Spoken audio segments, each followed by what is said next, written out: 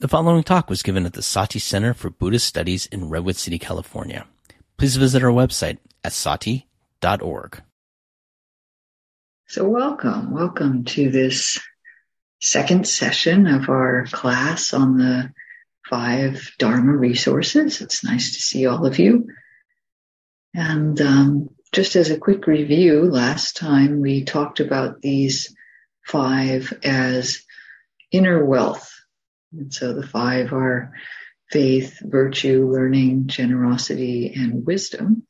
And we talked about how those can be a source of kind of inner wealth, inner value that is something that is more stable and more reliable than the more external forms of wealth that we can gather. Not that we don't do that, but those can be taken away more easily and we don't have as much control over them. Whereas these 5 can serve us even as things are changing externally.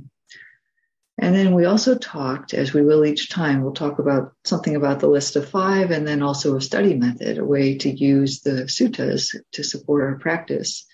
And so we talked about the kind of straightforward method of going through a list.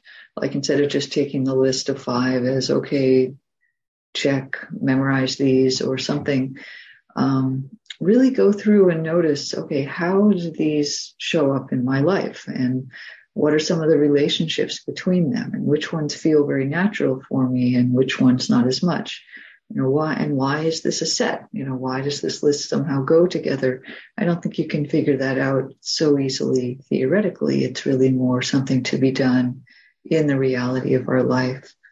So I had encouraged you to look at these 5. We kind of went through them in class last time, so you'd have an idea of what they were about.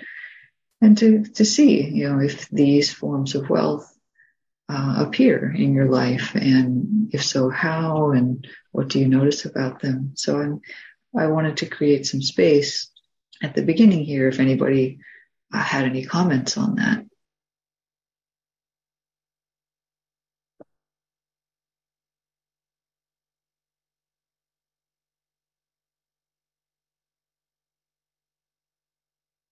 Did anyone look for them? Yeah, Debbie. Hi, everyone. I had a really good time working with this list. In my group, I thought I had boxed myself into a wall with what I take that saying back. I saw what was strongest in my life, and then your encouragement to look at how they appear within our life, how we're aware of them. It really kind of threw me, it changed my whole thought about how I thought about myself.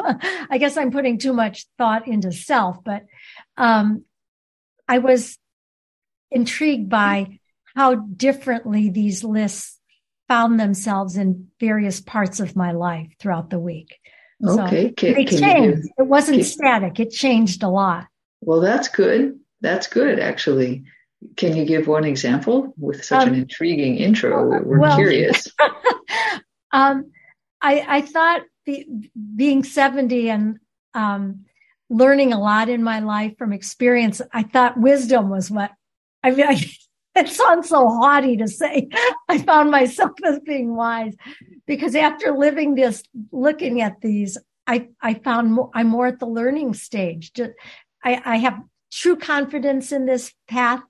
I like living an ethical life, and I'm learning. I'm generous, easily generous with family, friends, and giving to people who need it. I mean, I'm generous. And I'm just in the learning stage right now, just trying to understand what these lists are all about. I mean, I've only been doing this for 3 years, so I'm probably one of the youngest in the groups, but I like learning, and I'm fantastic. So I think I'm at the learning stage. Excellent. So, thank you. That's great. Thank you. Thank you. What a wonderful engagement. Okay, Mary. I did a lot of inquiry about my resistance with learning And I had a heavy load of reading lately. I had signed up for several courses, and there was just a lot of really dense reading involved. And I just became aware of kind of sloth, the relationship for me with sloth and torpor. I never thought of myself as that being a major hindrance for me. I always feel like I don't easily fall asleep, and I can kind of work through. It just hasn't occurred to me that that was an issue, but there was a lot of resistance to really taking on some of these denser, more subtle, layered teachings. And I just found, so there's a lot of inquiry around what was going on with that, and if what that resistance is all about. So that's how it showed up for me. I started working, I was a little overwhelmed this week. I just resumed in-person hospice visitations, and I found just a huge amount of sadness around that, because one of the places I went to, the conditions were really poor. I mean, everybody was in a hospital gown, stacked two in a room with no pictures on the wall. And I had to sit in a wheelchair if I wanted to sit down to visit. And, people grabbing me in the hallway and begging me for meds. And it was just really painful. So there was a lot of generosity involved in my intention and my presence in working with these new people. But it also brought up a real layer of sadness. So again, I was sort of looking at that in terms of impermanence and wisdom and kind of my connection to aging. And it just brought up a lot of real heartfelt things. I went back a second time to see my patients this week, and it was a totally different experience. It was much calmer, and I was able to put some old calendar pictures on their wall, which delighted some of them. So it was a really lovely, joyous experience around generosity. So that's enough for now. Oh, that's wonderful, Mary. Thank you. And these lists really come alive when we see them in our life. And there isn't just one way that they look. And, as far as not wanting to engage with subtle intellectual things, that sounds natural to me if you're very much in the heart space. And not that they're opposites or anything, but, there's different times for different things. So that's beautiful. Thank you for your share. Yeah. Fred, your hand is up. Yeah, that was interesting. Yeah, what I noticed in the last week was how these different aspects are already present in my life, in my activities, and it's like, oh, I'm doing, I'm doing generosity, or this is learning. I'm reading a book about Meditator's Dilemma. I'm reading suttas. This is learning. I'm discerning to making decisions in the day that show wisdom, taking a long walk with my dog before the rain, visiting. I'm a hospice volunteer also. I visit people in hospice and homes and at institutions, and there's that generosity. And a lot of the way I live my life is with sila. I'm vegan. I don't drink or do drugs. I just sort of live an ethical life in a lot of those respects too. And I'm not sort of noticing that a lot. I just sort of haven't seen it in those ways. Great. I guess. Yeah. So I'm leaving for a long retreat next week, a month in Maui, and I've been kind of trying to simplify this next week and not do too much and tone down and sit more. And maybe that's given me an opportunity to be a little more reflective about it. I might have not noticed maybe so much otherwise. I don't know. Great. That makes sense. Yeah, that is one of the simplest ways to engage with these lists, is that when you just bring them to mind, suddenly you realize, oh, actually these things are already present. and also just being aware of them strengthens them a little bit. It's kind of like the secret bonus of mindfulness is that, you don't have to do a lot of work to create more of these things. You can actually, just by seeing them, you'll start to bring them forth and integrate them. So I hope, maybe I should ask you, Fred, did you have a sense that these 5 are kind of forms of wealth? They're like things, resources available to you since you saw all of them. Yeah, well, that was a different perspective that I hadn't seen it from before. So that's a good point. Yeah, it was like, because I had lunch yesterday with a friend who's kind of at a different place in his life and kind of confused and just the contrast and where, I don't know, I'm not comparing or judging so much as just sort of like, wow, I feel really settled in what I'm doing and what I'm in my life and what's happening with me. And that did feel like a wealth. It did feel like, I don't know, a richness or something. Richness. Yeah. Beautiful. I don't know. Yeah. Thank you. Okay. So we'll move on then today. Last time was somewhat theoretical. I'm so glad some people took it up as a practice. But, we needed to go through the list and talk about what each one was and so forth. And this time we're going to have a little bit more about practice. But first I want to talk about the sutta readings that we had for today. So if we consider these 5, faith, virtue, learning, generosity, or letting go, and wisdom, if we consider them as forms of inner wealth, then maybe the next question that might come to mind is the amount that we have now kind of our allotment of these? And, the answer to that is no. Like outer wealth, we can gather more of these. It's sort of a process of development, more like a seed growing, let's say, than like amassing something. So it's different from conventional kinds of wealth. It's more like a cultivation. And so that's actually the topic for today, is to look at these 5 as cultivation of the 5 resources, and also in reverse, this list as evidence of cultivation. So the first reading that you had for today starts fairly straightforwardly. It names these 5 as ways that we grow in a noble growth, meaning maturing of the mind and heart. So we can increase the level or the intensity or the availability of these 5 resources. And that's kind of a mark of moving along in practice. So I think that one was fairly straightforward. I just wanted you to see the direct statement. And then the second reading shows Mahanama the Sakyan talking with the Buddha. Actually, he's in the next 2.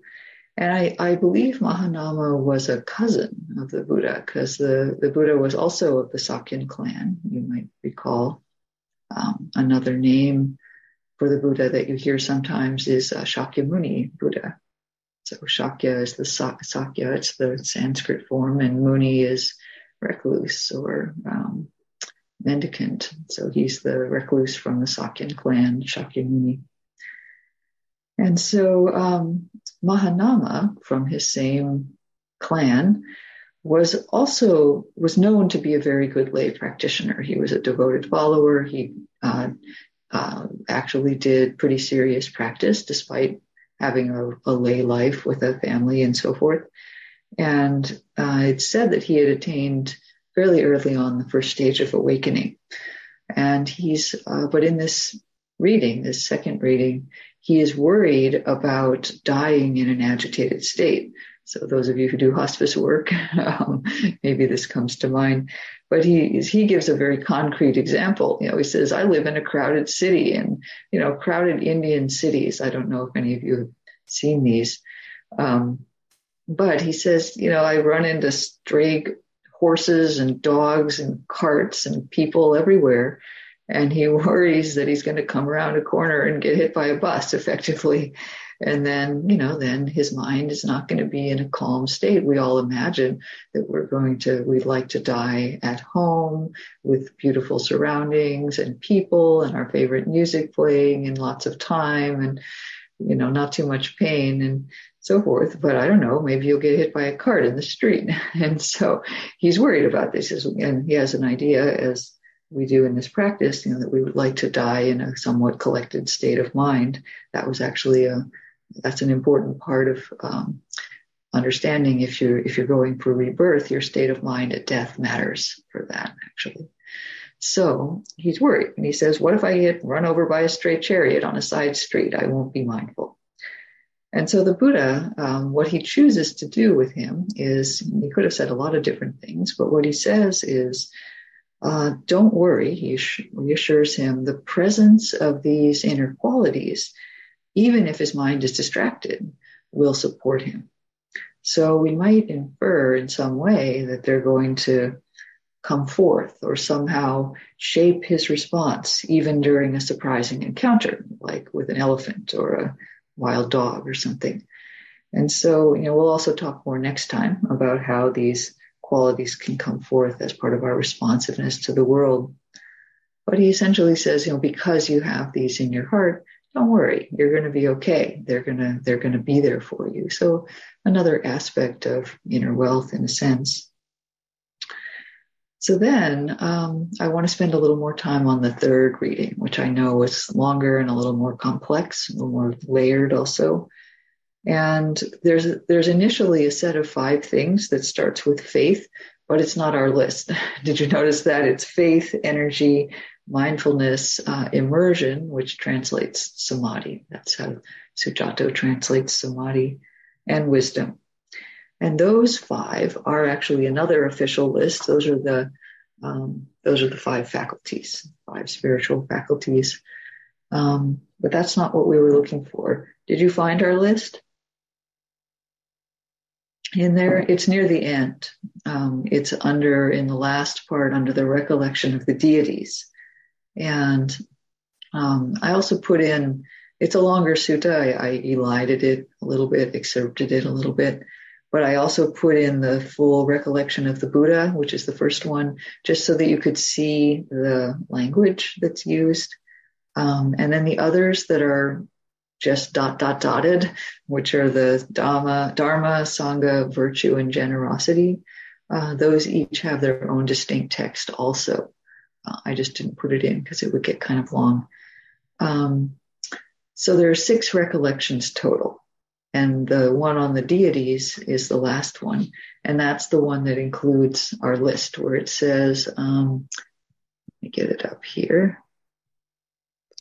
It says, when a noble disciple recollects the faith, ethics, learning, generosity, and wisdom of both themselves and the deities, their mind is not full of greed, hate, and delusion. At that time, their mind is unswerving based on the deities. A noble disciple whose mind is unswerving finds inspiration in the meaning and the teaching, and finds joy connected with the teaching. When they're joyful, rapture springs up. When the mind is full of rapture, the body becomes tranquil. When the body is tranquil, they feel bliss. And when they're blissful, the mind becomes immersed in samadhi. Just stop there for now. So that's that last paragraph I was just reading. So we see that there's some cultivation of a bunch of skillful qualities of mind. So let me pause briefly to say what a recollection is. So it says you should recollect these 6 things. What are recollections? Recollection is a form of practice. It's a form of meditation, actually. That could also be called contemplation or reflection. There's a lot of words, and sometimes they're used differently. But the Buddha sometimes offers recollection. It's a skillful use of thought. It's true, thinking is not always bad for spiritual practice. So you are actually intended to reflect and recollect these 5 that you have, and then the deities. We had a question last time about the devas. So the word is actually the devas. So you remember that the devas, which are the beings that have been born in the heavenly realms because of living meritorious lives and doing good practice. You get rewarded for that in the rebirth system. And they too have these qualities. And so you can imagine skillfully that, first of all, you might be reborn there. And so, if you have those same qualities as the devas, then that's where you're headed after death. So that's good. It's considered acceptable for lay people to want rebirth in heaven. And also the Buddha always likes to slip in cultivation of some kind. So we have the mind becoming progressively happy, tranquil, etc., joyful, and ending up in samadhi, which is a deep gathering of the mind that can lead to insight, that can lead to the experience that will take you out of having to be reborn. That's the extra bonus, is to wish for awakening, essentially. So recollections are skillful thoughts that we would deliberately bring into the mind in order to bring uplift, refreshment, ease, and various other good qualities, such as these ones. So we can also consider that the way this teaching is phrased, where it says, okay, you recollect these qualities, and you don't just sit there and kind of stop with that.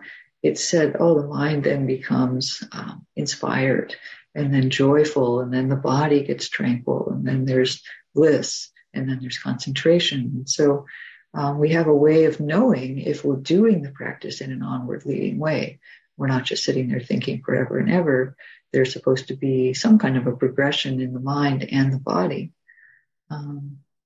So we can check, do the mind and the body calm down, become happy? Does the mind gather itself into some kind of concentration?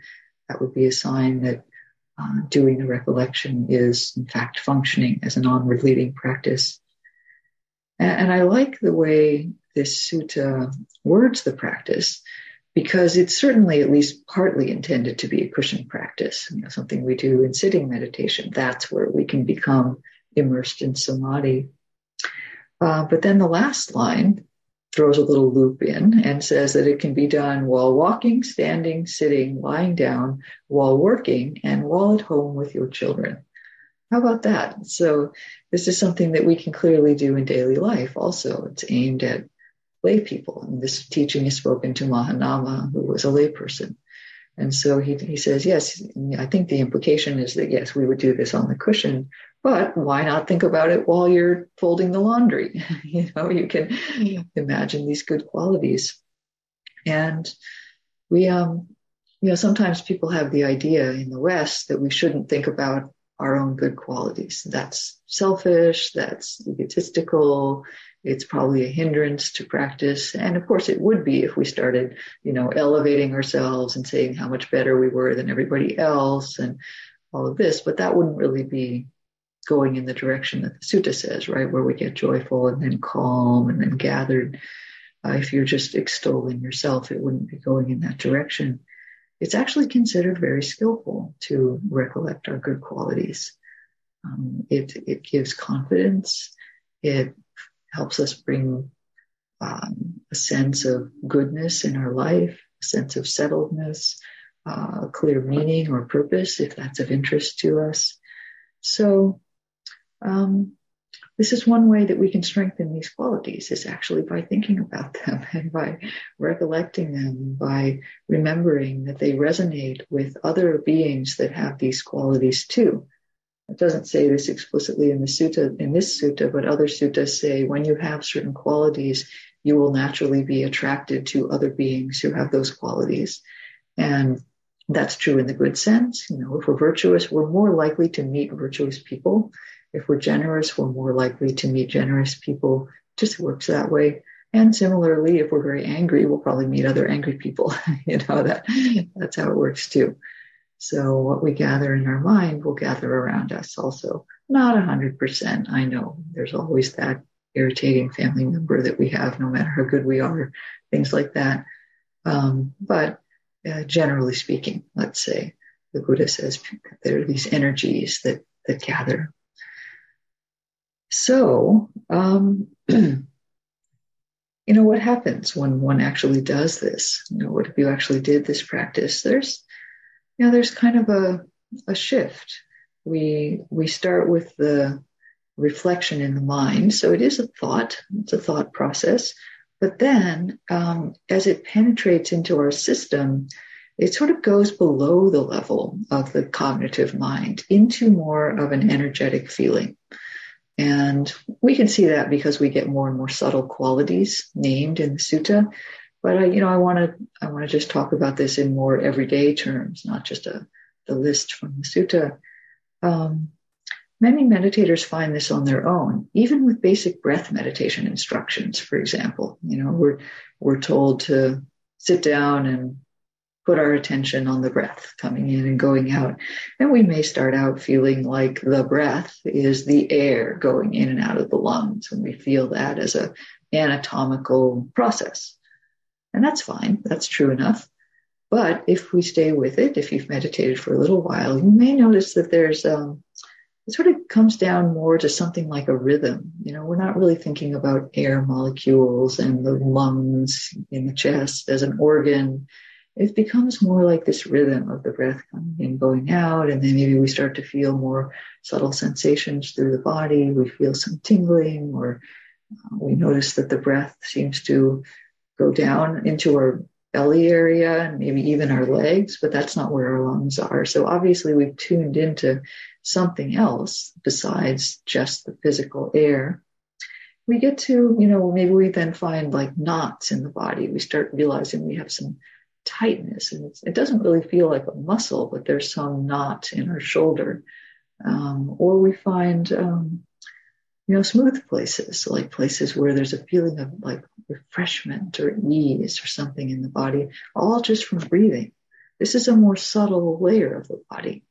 The body doesn't have just one layer or way of experiencing. So then once we find that in meditation, once we find that, say, through the breath, then we might be able to experience that in daily life also.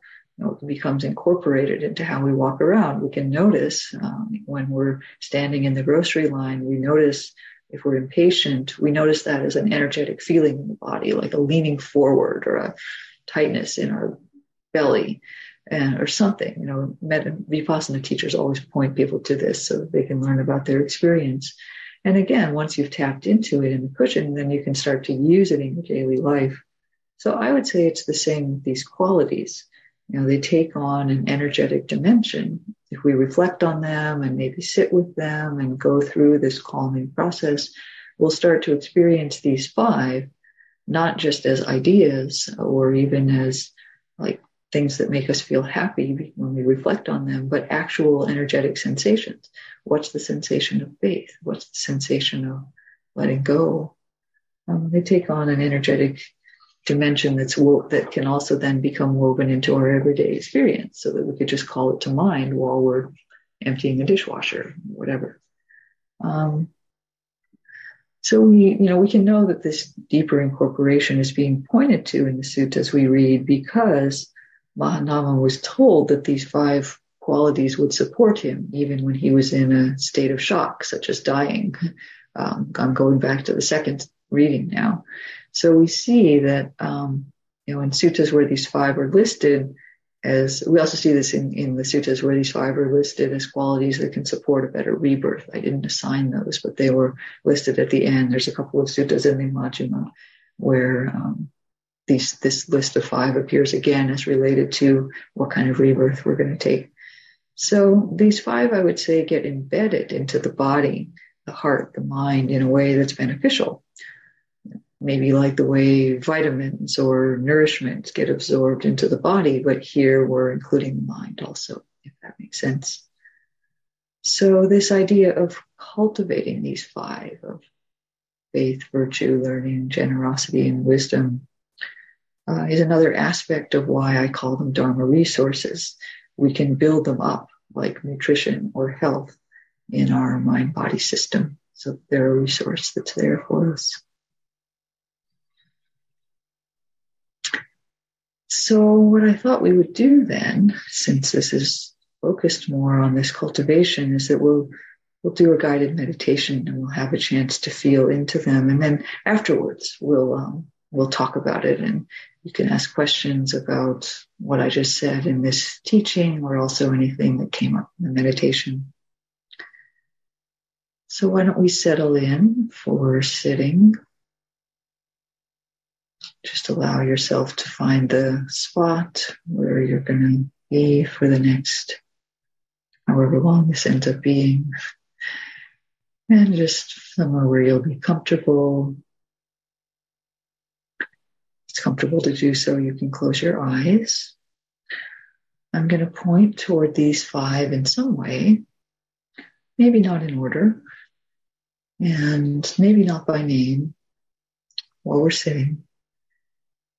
And, you'll just see what you sense in an inner way. Everything's fine. Everything's fine. But let's see if we can go below the level of cognitive thinking. So sitting with the eyes closed, maybe just starting by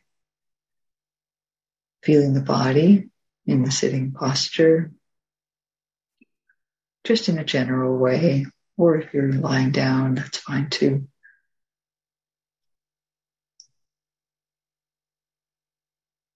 Maybe feeling the general shape or stance of the body right now. Feeling the contact where you're being supported, so your seat against the chair or the cushion, the bed.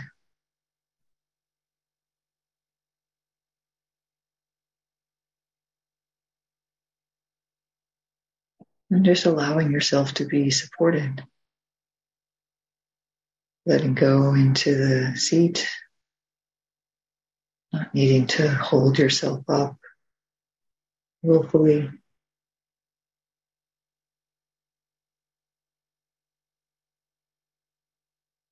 Feeling the stability of where you're sitting. It's support.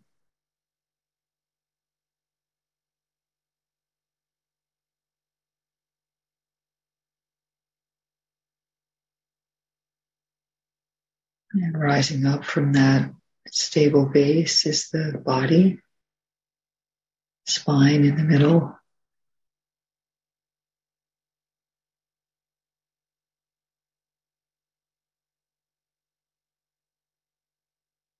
Feeling a sense of uprightness.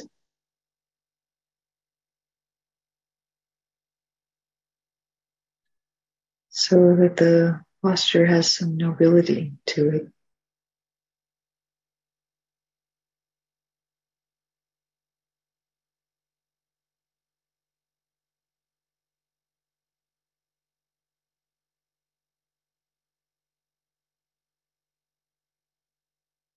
Perhaps we can invite into the mind or the heart a sense of willingness or openness, just to see what will come about.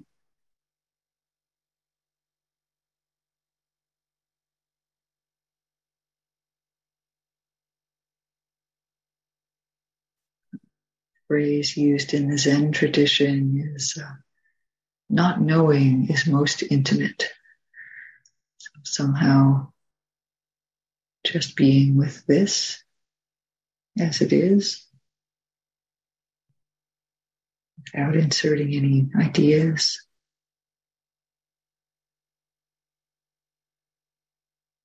And maybe connecting in the heart with a sense of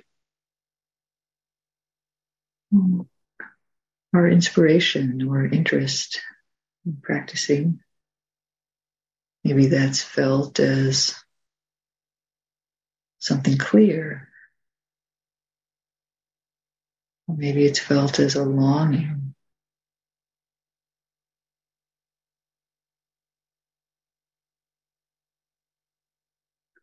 Or as a sense of calling of some kind. You can see how it is for you.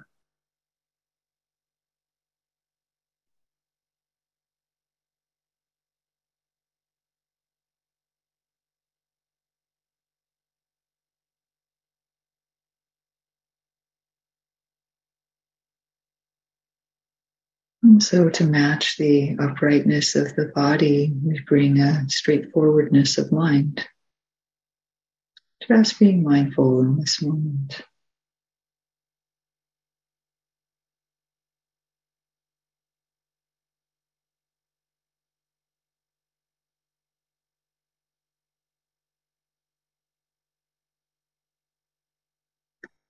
Connecting in with the sensations of breathing to give the mind a place to settle.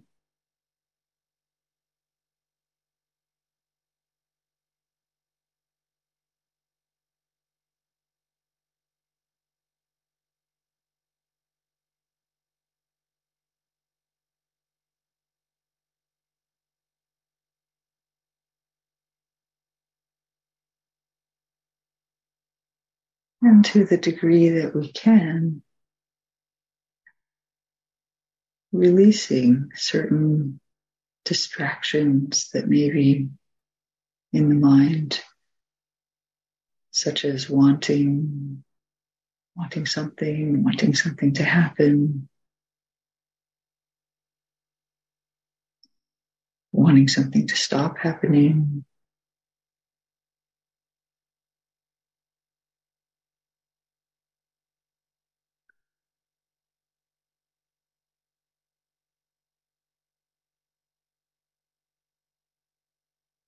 Sensing the energy level of the mind and releasing any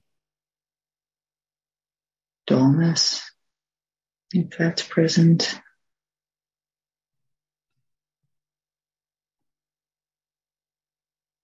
Or seeing if we can gently breathe through restlessness to calm the mind, finding a balance of the energy.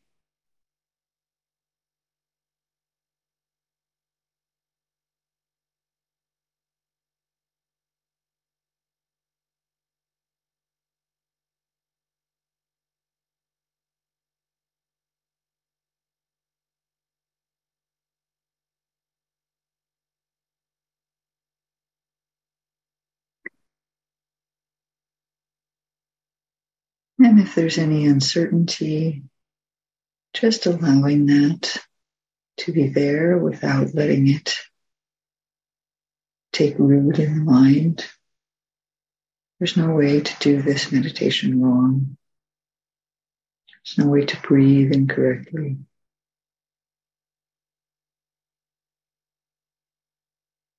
Fine.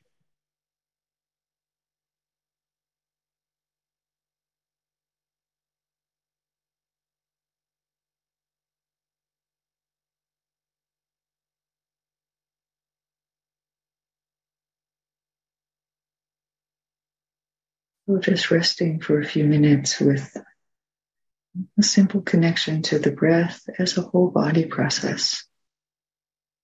Don't need to zero in on any part, just let it be in the body.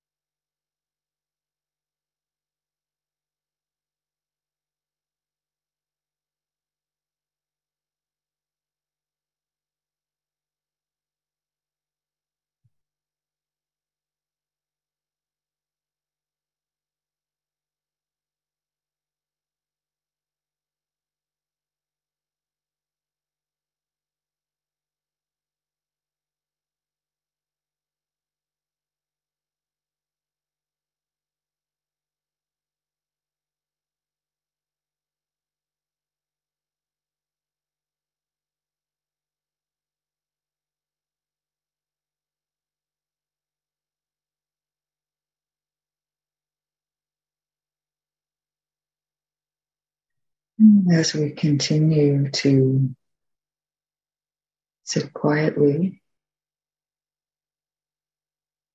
allowing into the mind the understanding of the ever-changing sensations of the breath in the body, really opening to the flux of the in and out breath and all the little kaleidoscopic sensations as the breath moves in and out of the body.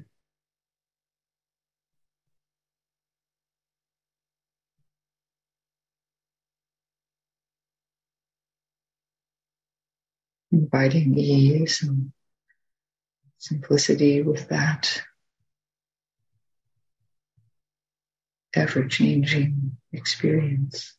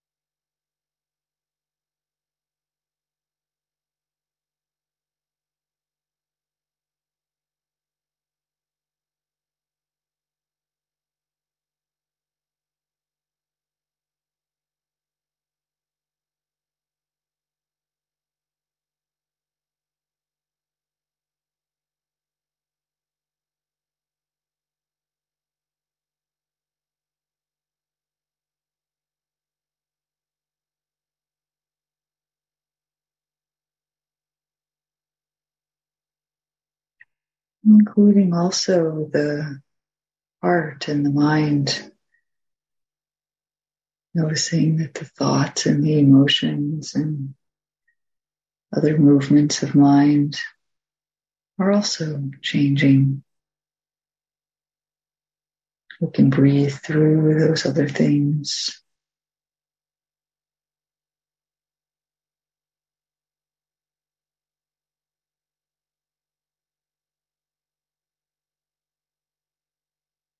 We don't need to make anything happen. But we can be present and honest with all that's there.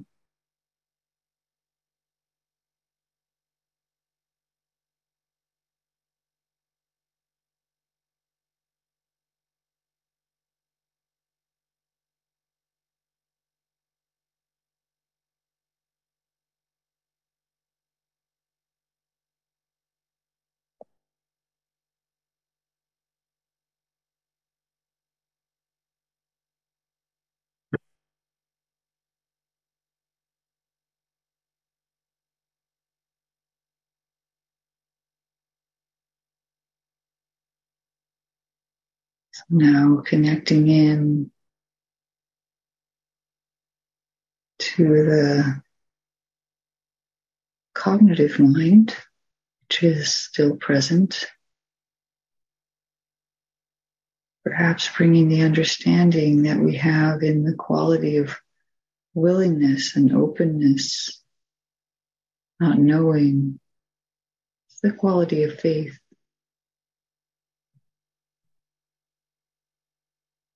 the uprightness in the body and the straightforwardness of mind, the willingness to see clearly, has to do with virtue.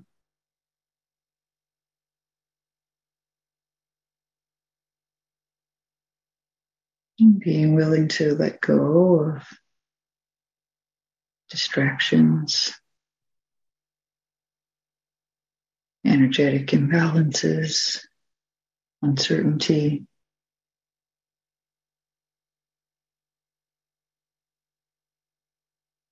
This quality of letting go.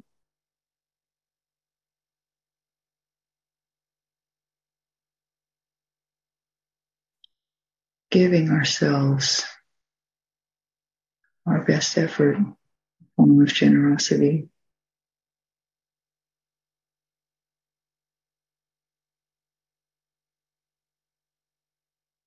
And the wisdom of impermanence, of inconstancy. Knowing that that quality can lead to liberation when we deeply understand impermanence.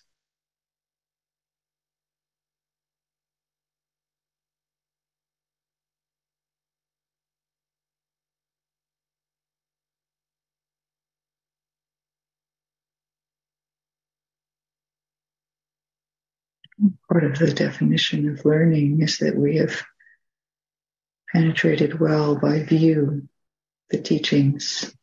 So knowing the knowing of these qualities in meditative form.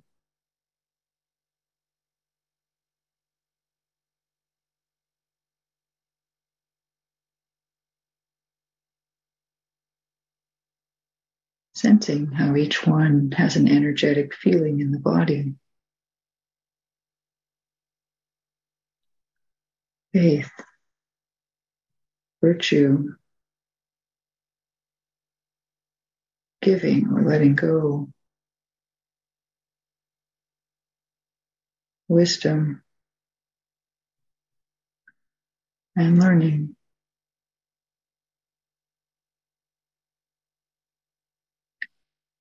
Have we touched each of those?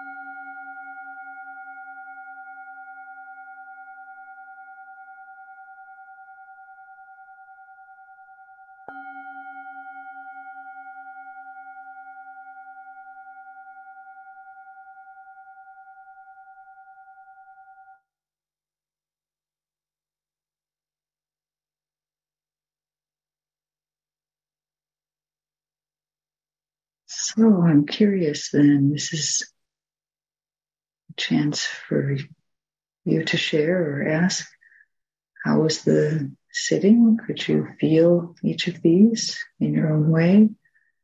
And if you had any questions on the talk about cultivation and the use of recollections.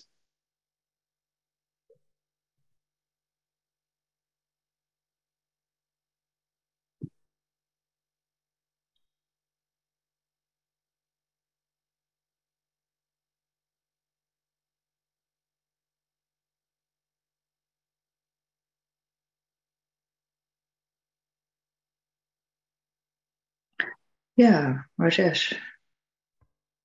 Hi. Just wanted to introduce myself. I live in San Diego. So actually, I have a question about the reading where he talks about joy, rapture, tranquility. And the way it is presented, it almost seems to be a sequential series of events. But I'm wondering if that is really true. In other words, can you feel tranquility without feeling joy, as an example, and rapture? I'm just so are they truly sequential, or is it just a way of presenting it because you have to be sequential? That's a great question. Yeah.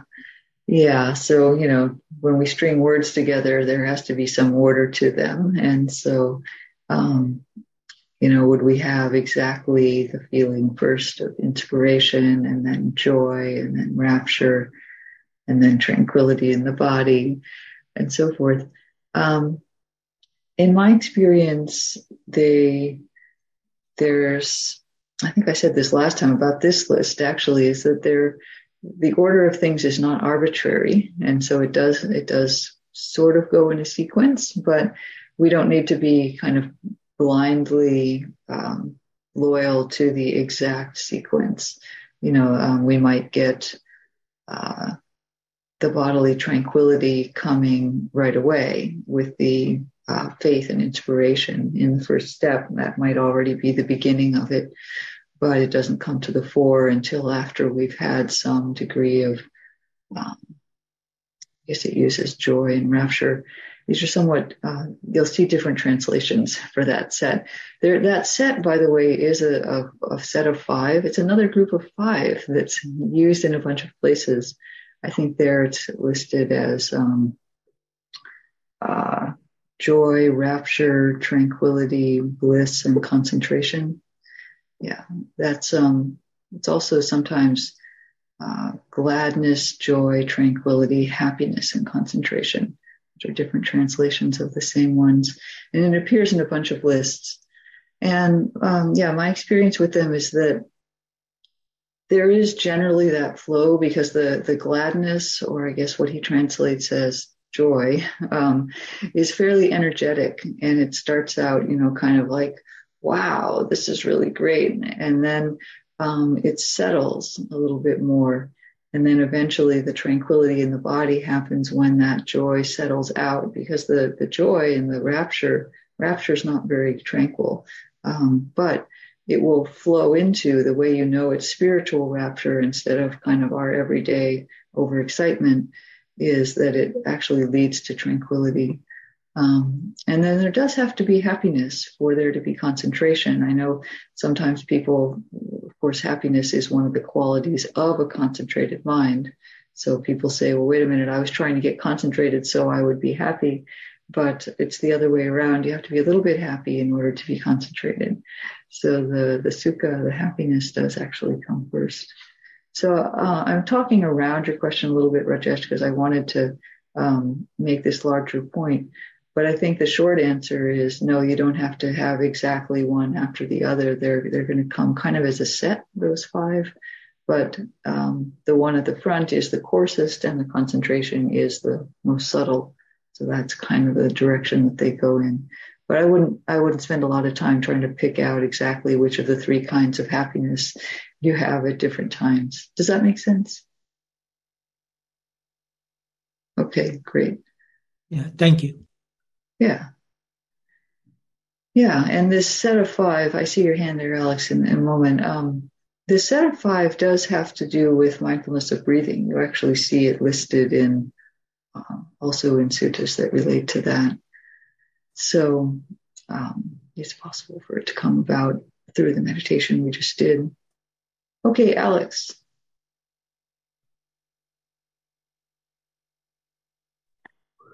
Okay, yeah. This is a great class, and I apologize for missing the first one.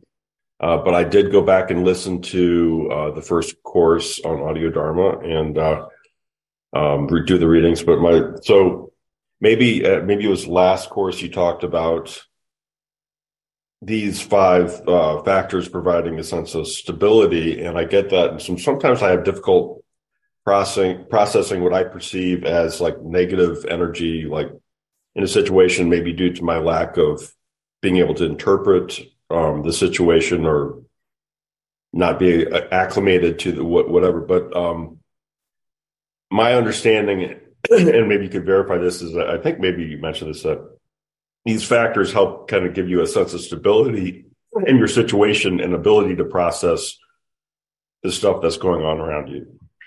Yeah, I think that's a nice way to say it. I mean, that's yet another aspect of them as resources. And maybe we could see that in that second reading with Mahanama worried about running into a cart or an elephant or something and being distraught. And The Buddha says, don't worry, that's, these 5 will support you in a distressing or confusing situation. And we don't need to be hit by a cart. It can be more simple than that. It can be just, a social situation with a lot of people, or a new situation where it's hard to read what's going on. So yeah, I think you've said it very well. Does that make sense? Yeah. Yeah. Okay, great. And then Josh. Hi, thank you. Bowing from Brooklyn, New York. I apologize for coming late. I was temporarily detained. You raised a lot of wonderful points. I have a couple of questions, but you can ask anyone or answer anyone. The meditation I found very profound, helpful, and your guidance was very helpful for me, and I was able to enter into a somewhat deep state, also using kind of breathing rhythms. But I guess I have a couple questions. One, when you talked about reflection and thinking, that was very helpful to me, because I often end up intellectualizing things when I think about it, and it seems to separate me from the ability to actually sense my body and what's going on. Yes. So that's number one. And number two is I'm going to be teaching mindfulness in a very difficult setting at Rikers Island Prison. And I'm wondering how I might use these different meditative techniques, teach them or convey them in a simple and somewhat straightforward way. So, yeah, those are my questions. I guess I have one more, which is I've heard that the Buddha had kind of pedagogy where it was about first hearing and listening to the teaching, and then reflecting, and then meditating. Does that apply to each of these? So, sorry, any questions? Wonderful questions. So, first of all, where you talk about how thinking can sometimes separate and intellectualizing, that's a real issue, especially for Westerners, where we're so conditioned into our heads. What we learn as we start to explore the mind and understand how it works is that there's actually multiple different layers of thinking and modes of thinking. And some of them are unhelpful. And those are the ones that have gotten the bad rap over the eras relating, don't think in meditation. It doesn't have anything to do with your thinking mind. Just push that away. And sometimes people can be afraid to use their cognitive mind at all. Whereas when it's used correctly, it can actually froze with the body. Am I back? I'm okay. Okay, so maybe it's Josh who is frozen at this moment. I hope that will resolve.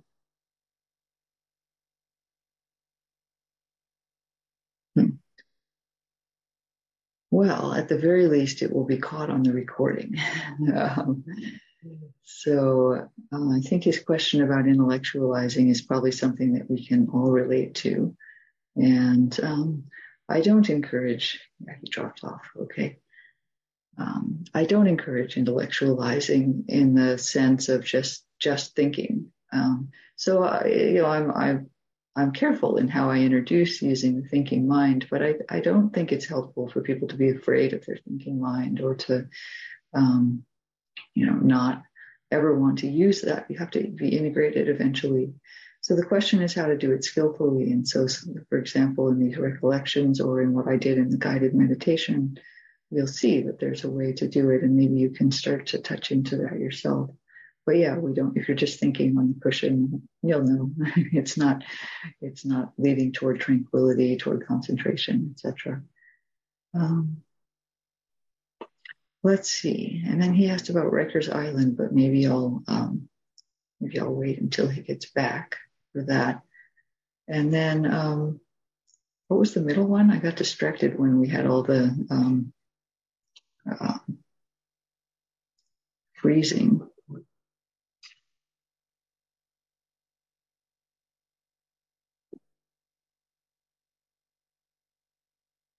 Someone help me out. Okay. So much for mindfulness. You're supposed to be able to remember these things. I'm not doing well. My job. All right. It may come back in a moment. I'm also getting to that age where these things start to happen. Are there other questions?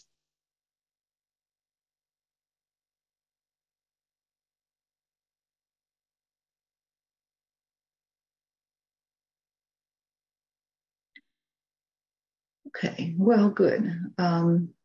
So I wanted to go on then to talk about the second study method in a little bit more detail. So remember I said each time we'd say something about the 5 resources and something about a study method. So this one, as you might guess, is to use a teaching contemplatively, which doesn't mean ordinary discursive thought or intellectualizing like we talked about before. It's really much more about this particular layer of thinking that can be supportive for practice.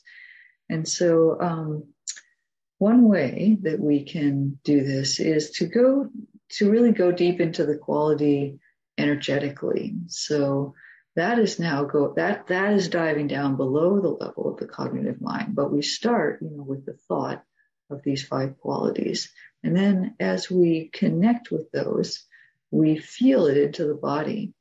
I hope some of you were able to feel some of those as energetic feelings during the sit.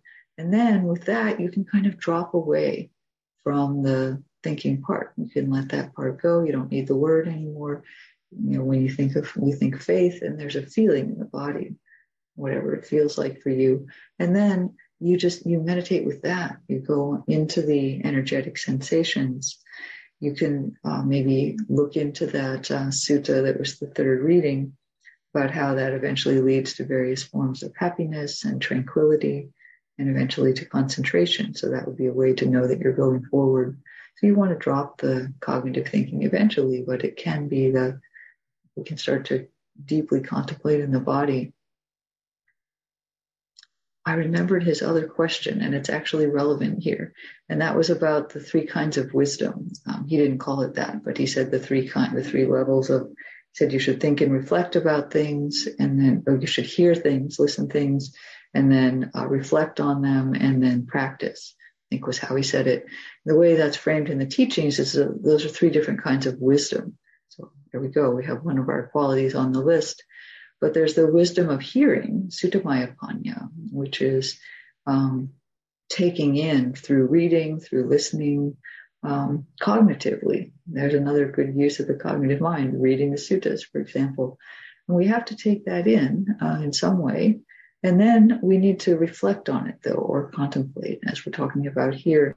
And that is kind of a way of making it your own. So, it's nice to hear a list of 5, but then you have to somehow reflect, like, how does that show up for me? And that was a little bit what I asked you to do in daily life, but you can do it also just through contemplation or through energetic sensation. And then you get a sense, okay, it's not just something I know in my mind as a checklist. It's something that makes sense to me. It has relevance. It has meaning in my life, in my mind-body system, in my understanding. And that's still kind of cognitive because it's reflective, but it's this deeper level that's actually useful. And then we might be ready to practice, to actually go into them deeply, to do the sequence that dives down all the way into samadhi. So we can really get familiar with those through bhavana-maya-panya. So sutta-maya-panya, chinta-maya-panya is the middle one, bhavana-maya-panya, the wisdom of cultivation comes from practice. And that's the one that will eventually be liberating. But the first 2 can be doorways into that one.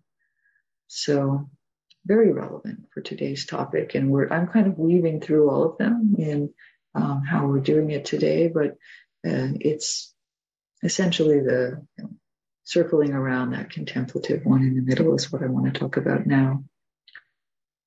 Okay, so we can use that sutta, or another way, I just want to name a few different ways that we can use contemplation.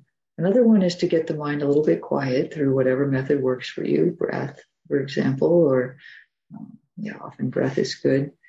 And when you know that your mind is somewhat quiet, you can drop in a question. You can literally drop in a question like, should be a wise question, not like, what should I have for lunch tomorrow? But,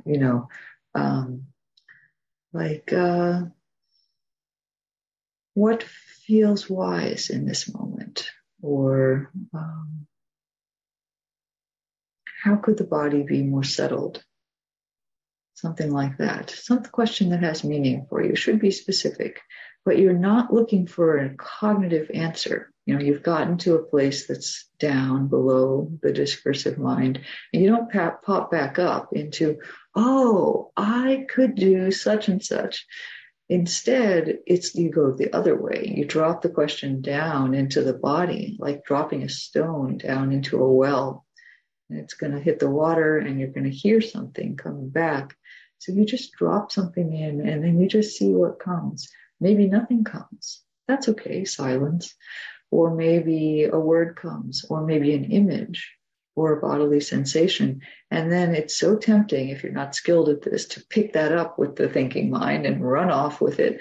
But instead, you feel it. You just let it happen in your system. And then let it settle back into silence. The way a pebble dropped into water will cause some ripples, and then eventually the water will be still again. And you trust that response, whatever it was, did something in your system, and you don't need to think about it, but it did something. Another thing that can be done. Oh, Mary, did you have a question about that one? Your description just now, to me, really connected with what you were saying about energetically feeling it in the body. Did you just describe that process? Yeah, pretty much. Yeah. Okay, thank you. Yeah. Yeah, and it was prompted by words, so that puts it in that middle realm of reflective or cognitive understanding. Pat? Just briefly, we've also mentioned concentration, and I was wondering where concentration fits into the list. I was uncertain about that. Into which list? The one that we're considering. Oh, the list of 5. It Yes. doesn't have concentration in it, but the way concentration is coming in is in that third reading. It started by that we would reflect that both the deities or the devas and ourselves have our list of 5, which is faith, virtue, learning, generosity, and wisdom. Those are the 5. Mm-hmm. And when we reflect on those, if we let them settle deeply below the cognitive mind, the mind will become concentrated. Okay, thanks. Yeah. That clears things up. Okay, great. Very good. Good question. Probably other people had it too. So maybe one more method that we can use is that after the mind becomes somewhat settled again, it's possible to put in a resolve, what's called a resolve. And that is not a question, but a wish in a sense. And we can say, for example, may I have an understanding of anicca?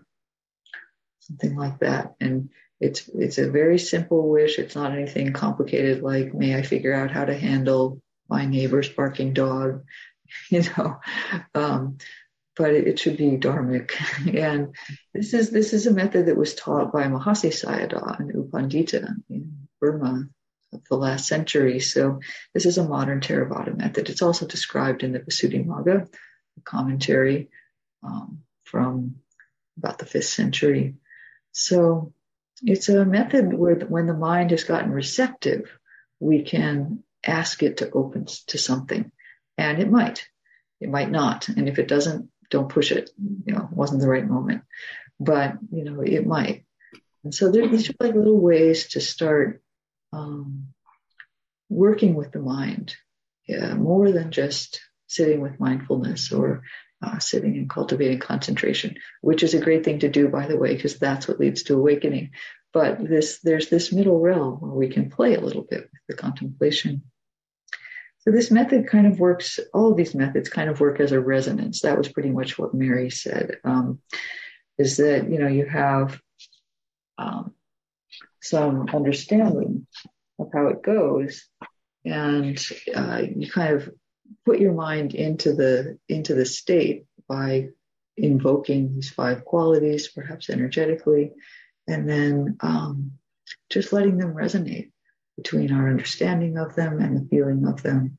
And then maybe if we put in one of these resolves or wishes or questions, there will be a response that comes out of having these 5 in the mind. So I would take it slowly, let it resonate. Don't look for results, but let it play out kind of mysteriously. And then, if we practice with this means of contemplating a list, it will come out in daily life too.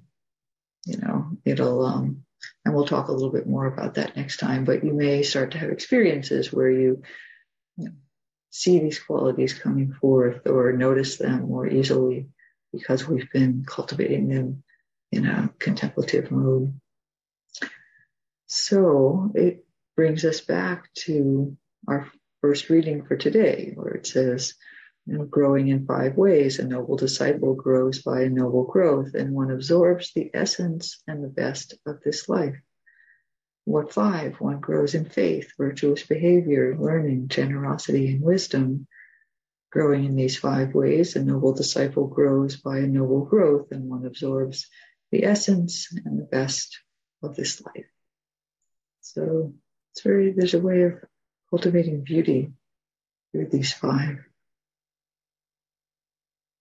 Are there further questions at this point?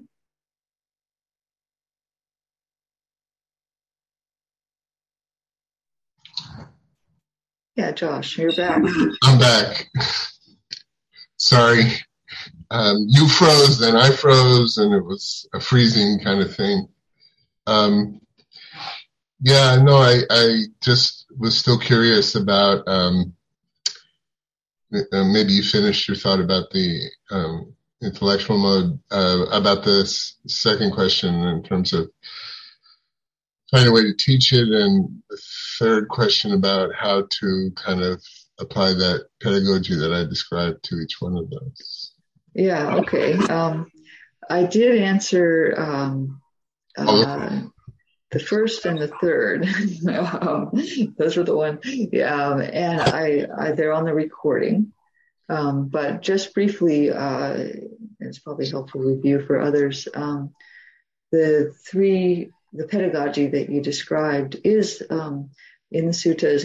It's actually 3 different kinds of wisdom. So we have the wisdom of hearing, Sutta-maya-panya, the wisdom of contemplating, reflecting, Chinta-maya-panya, and the wisdom of practice, Bhavana-maya-panya. And they all work together. Only the third is ultimately liberating, but the other 2 really support it and can be profound also. I don't want to make it sound like, the first one isn't that important. You could just skip over it. Second one's a little bit important, and let's get on to the third.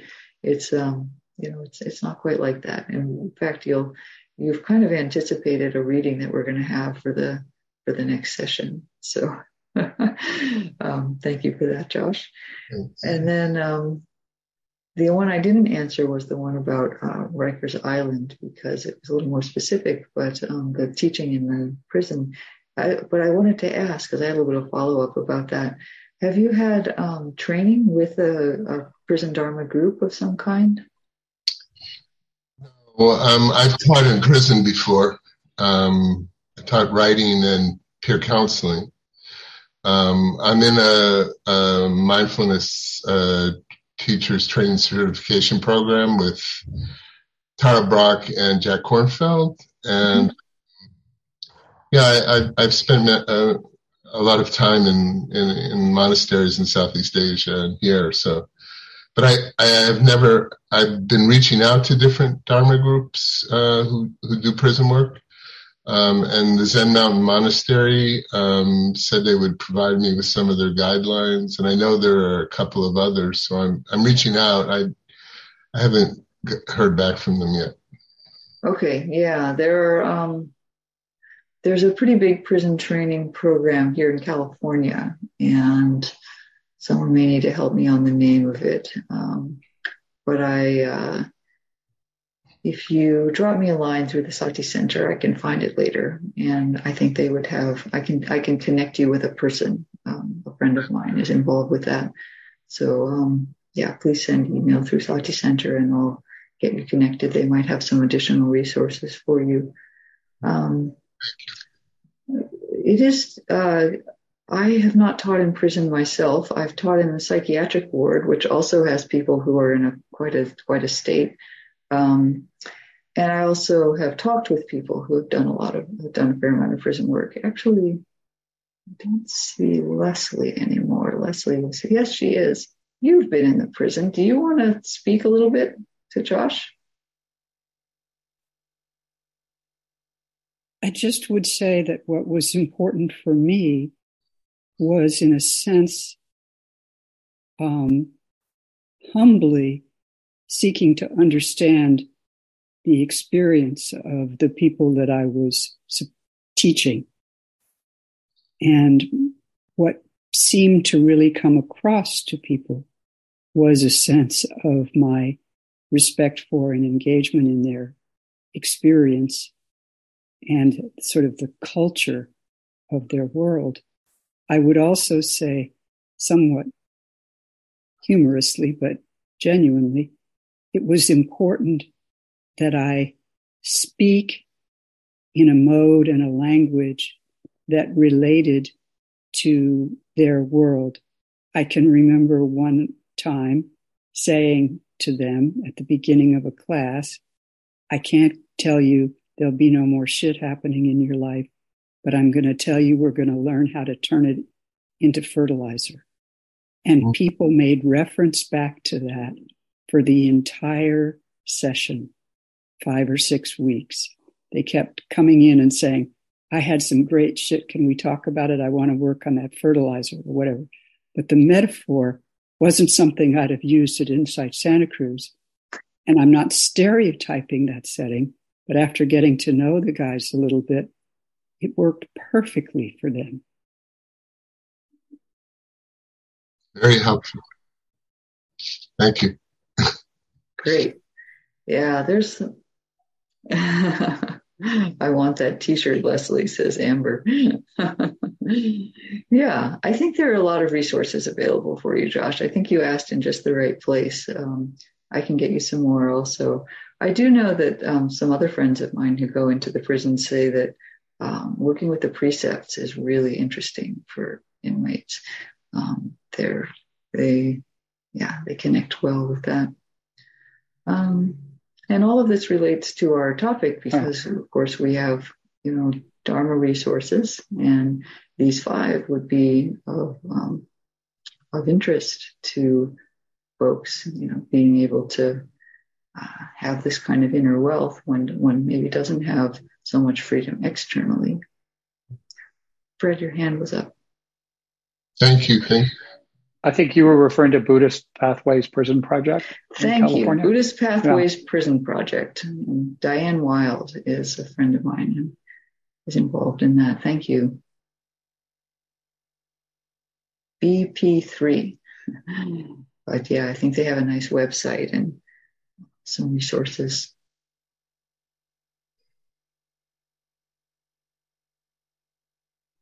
I've also donated books to them, and they're very appreciative of that. Great. Rajesh, your hand was up briefly. Was that? Now it's down. Yeah, I just had a very basic question, if you don't mind. Is the definition of wisdom that you used today, is that consistent throughout all the teachings? because sometimes it seems to me that maybe I understood it differently in some way. And so I'm trying to understand if what you're saying today is consistent with all the teachings, because, as an example, discrimination and wisdom seem to go together for me. And so if you don't mind, if you could just talk about that a little. Sure. Yeah, wisdom is a wonderful, multifaceted quality in Buddhism that I think doesn't have just a single definition. You might be referring to how last time the sutta that defined wealth, which was our subject last time, defined wisdom as penetrative knowledge of arising and passing. I forget the exact language, but actually I have it here. Look, just so I'm getting it correct. What is the wealth of wisdom? Here, a noble disciple is wise. They possess the wisdom that discerns arising and passing away, which is noble and penetrative and leads to the complete destruction of suffering. This is called the wealth of wisdom. So discrimination and discernment are also associated with wisdom, and here particularly tied it to seeing impermanence. And that was what we used in the meditation also. But then there are other aspects, other ways we can talk about wisdom, like those three that Josh referred to in the pedagogy. And so I said, yes, these are another three ways that we could define different types of wisdom. In general, wisdom in Buddhism has the sense of being like understood experience. It's something that has come into our being as something that we would know in an experiential way. It's not quite like wisdom, like something that we know just because we've been with it for a long time, or it's something that we acquire by adding more and more, amassing. I think I talked earlier about how we don't so much amass qualities that we're developing, but we grow them like seeds. So wisdom is also grown in that way, and it becomes something that's incorporated into our being as a response that we'll be able to produce when we have sufficiently grown it into our being, if you will. And it does have to do with seeing clearly, seeing how things really work. So wisdom is seeing how suffering works, Four Noble Truths, seeing the three characteristics of impermanence, unsatisfactoriness, and not self. These are the two classic definitions of wisdom. It has to do with right view. So yeah, it has to do with seeing in a way that is actually accurate. How does that sound? Yeah? Okay, thank you. Mary. As a follow-up to that, when you were talking about dropping in an intention or dropping in a resolve, and you use the example, may I have an understanding of anicca. I know for myself, there's a subtle difference between an intention in which you're putting something out, but there's no real expectation, versus some grasping, some really wanting. And I wonder if you could speak about that, because I've had some disappointments with putting out intentions, and I could see it if I put one out. May I have an understanding of anicca? I mean, that's pretty major. And I don't think it's something, I don't think that's what you were talking about, because, well, anyhow, you get the gist of what I'm asking. Yeah, you have to be careful, because an intention, I'm going to say kind of wanting, right? But even intention, which is the second step of the Noble Eightfold Path, is a kind of wanting. So this is, skillful leaning toward things. And aditana, the Pali word for resolve, is one of the paramis. So it's something that we have to perfect in ourselves in order to be a Buddha. So it's always a matter of skill. It's not that all desire is wrong, or that all wanting, or that all moving toward is automatically grasping. That's an extra layer that we would add on. And wisdom is what distinguishes whether or not we are doing that in a skillful way or not. And so we feel for ourselves if there's any tension around it, or is it open? If there's perfect equanimity, we could have that resolve. And if nothing came back, oh, well, it wasn't the moment, but yeah, this is the dynamic side of practice. Does that help? Yes, thank you. Yeah. I know when I was going back to hospice after having a lot of suffering the first time, which I needed a lot of reflection on, I really had an intention to be more equanimous and to have a bit of joy. And just having that in the back of the mind without it becoming a heavy expectation that I've got to make this happen, just had a different quality, like an opening in my heart that was receptive rather than pushy. That's perfect. See, you've answered your own question in a sense. Yes, so. Maybe we would say that an intention is about the present moment and a desire is about the future, right? If you say in the present moment, may this be, and then we go on to the next moment, it's not like, got to have this, got to make this in the future. I don't have it now and I got to get it. That's different. Yeah. Thank you. That makes sense. Okay, great. Wow, the time is passing quickly. We're right near the end, so just, I guess I'll put in once again the Donna link if that's of interest. And then we have, again, a little bit of homework, up to you if you want to do it for next week. And there will be another email with some readings. So the practice is, try the cushion cultivation of these energetically. Sit down and feel in your practice. Maybe just run through them. You could have the list in front of you in case you forget. But just feel like, what does faith feel like for me energetically? What about virtue? Can I sense that? Is there an uprightness?